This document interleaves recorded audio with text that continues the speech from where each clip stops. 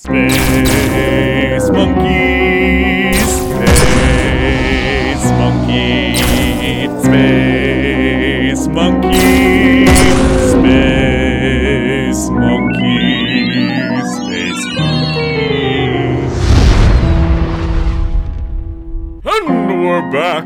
Our hero is in hot pursuit, preferring mercy to gold, space gun justice.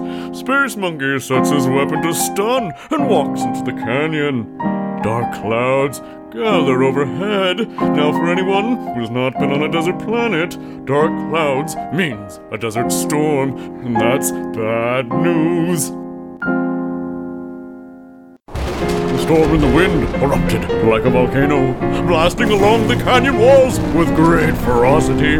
Parts of the canyon collapsed, and large boulders hurled past our staggering hero. A lightning bolt grazed Space Monkey's backside and sent him flying deep into one of the caves. Another bolt of lightning struck the cave entrance, trapping the doomed simian within.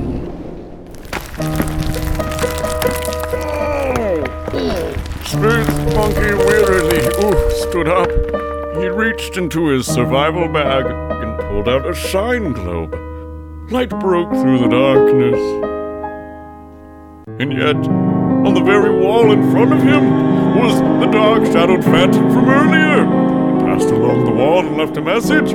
It read, "Night is day, and day is night."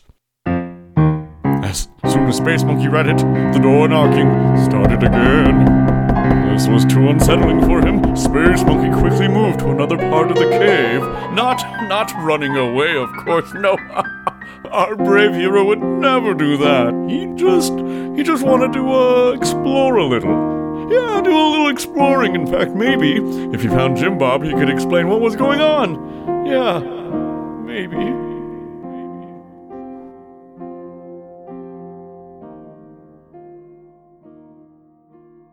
And now, a word from our sponsors.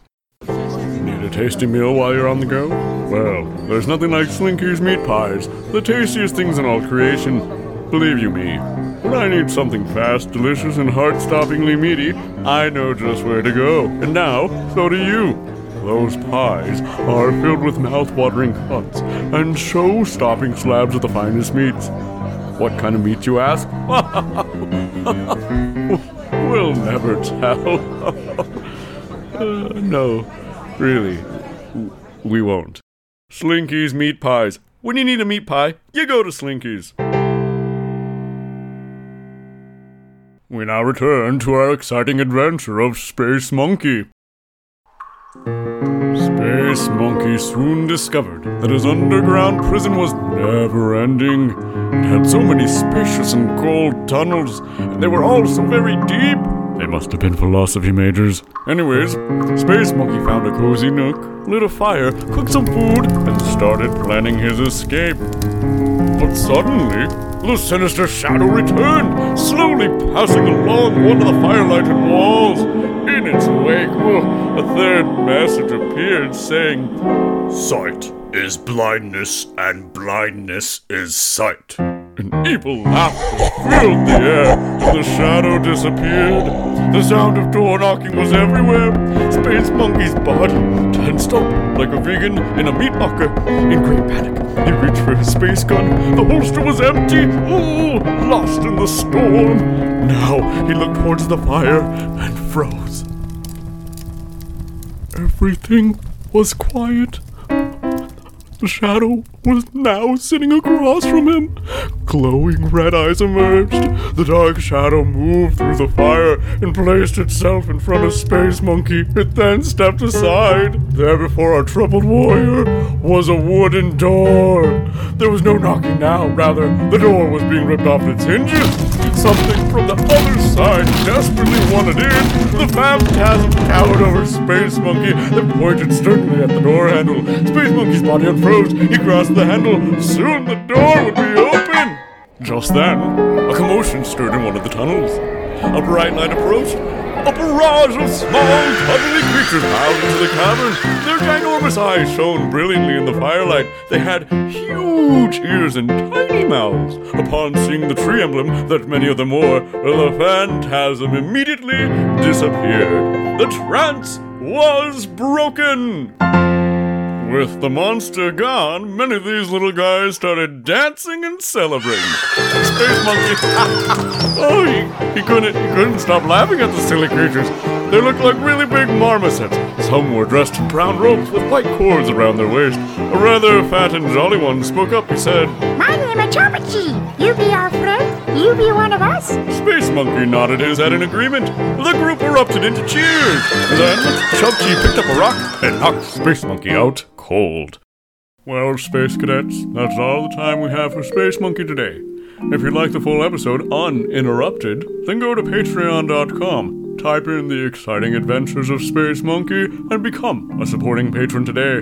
That's right, go to patreon.com and search for the exciting adventures of Space Monkey, or you can type in Tony Bonzi, that's TonyBonse, Tony Bonzi. Either way, get to our page on patreon.com and become a patron today. Now, sit tight. We have an exciting program from the Catholic World Video Network coming up next. That's right, folks. CWVN presents a new radio drama. But first, a word from their sponsors. Confession lines getting you down? Sure, we've all done wrong, and it's only right to get right with the boss. But why wait in line when we can do it for you? That's right, we're the confessional professionals, experts at holding another's place in the confession line. We do the waiting so you can do the penance. Now, don't be alarmed, we'll never let you miss that big moment. When your turn for confession finally comes up, we'll send our team of experts to find you and bring you back in plenty of time. Our mafiosos, our team of experts have a 98% success rate of finding people, and if they ever fail, just send in a report and you'll get your money back, guaranteed. Unless, of course, you choose not to send in that report. I mean, dealing with these guys, sometimes it's better just to let things slide. Confessional professionals, when you need us the most, we'll be waiting.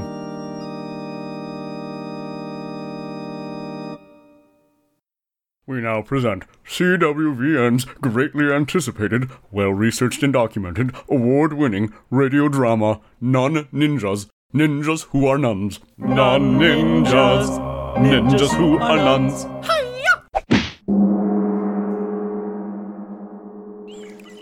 Our brave heroine has returned to the Garden of Sacred Tranquility. Ah, Sister Mary Joseph Mary, it is good you have returned. Speak of your journeys. Greetings, Reverend Mother, for indeed I have returned from the Nara province, where I have distributed many alms to the poor and defeated the fearsome Chodasi shinobi in battle. Here are his armaments and shield as proof. Ah, yes. Excellent. Well done, good sister. But, Reverend Mother, I fear I have not yet found my purpose as I hoped.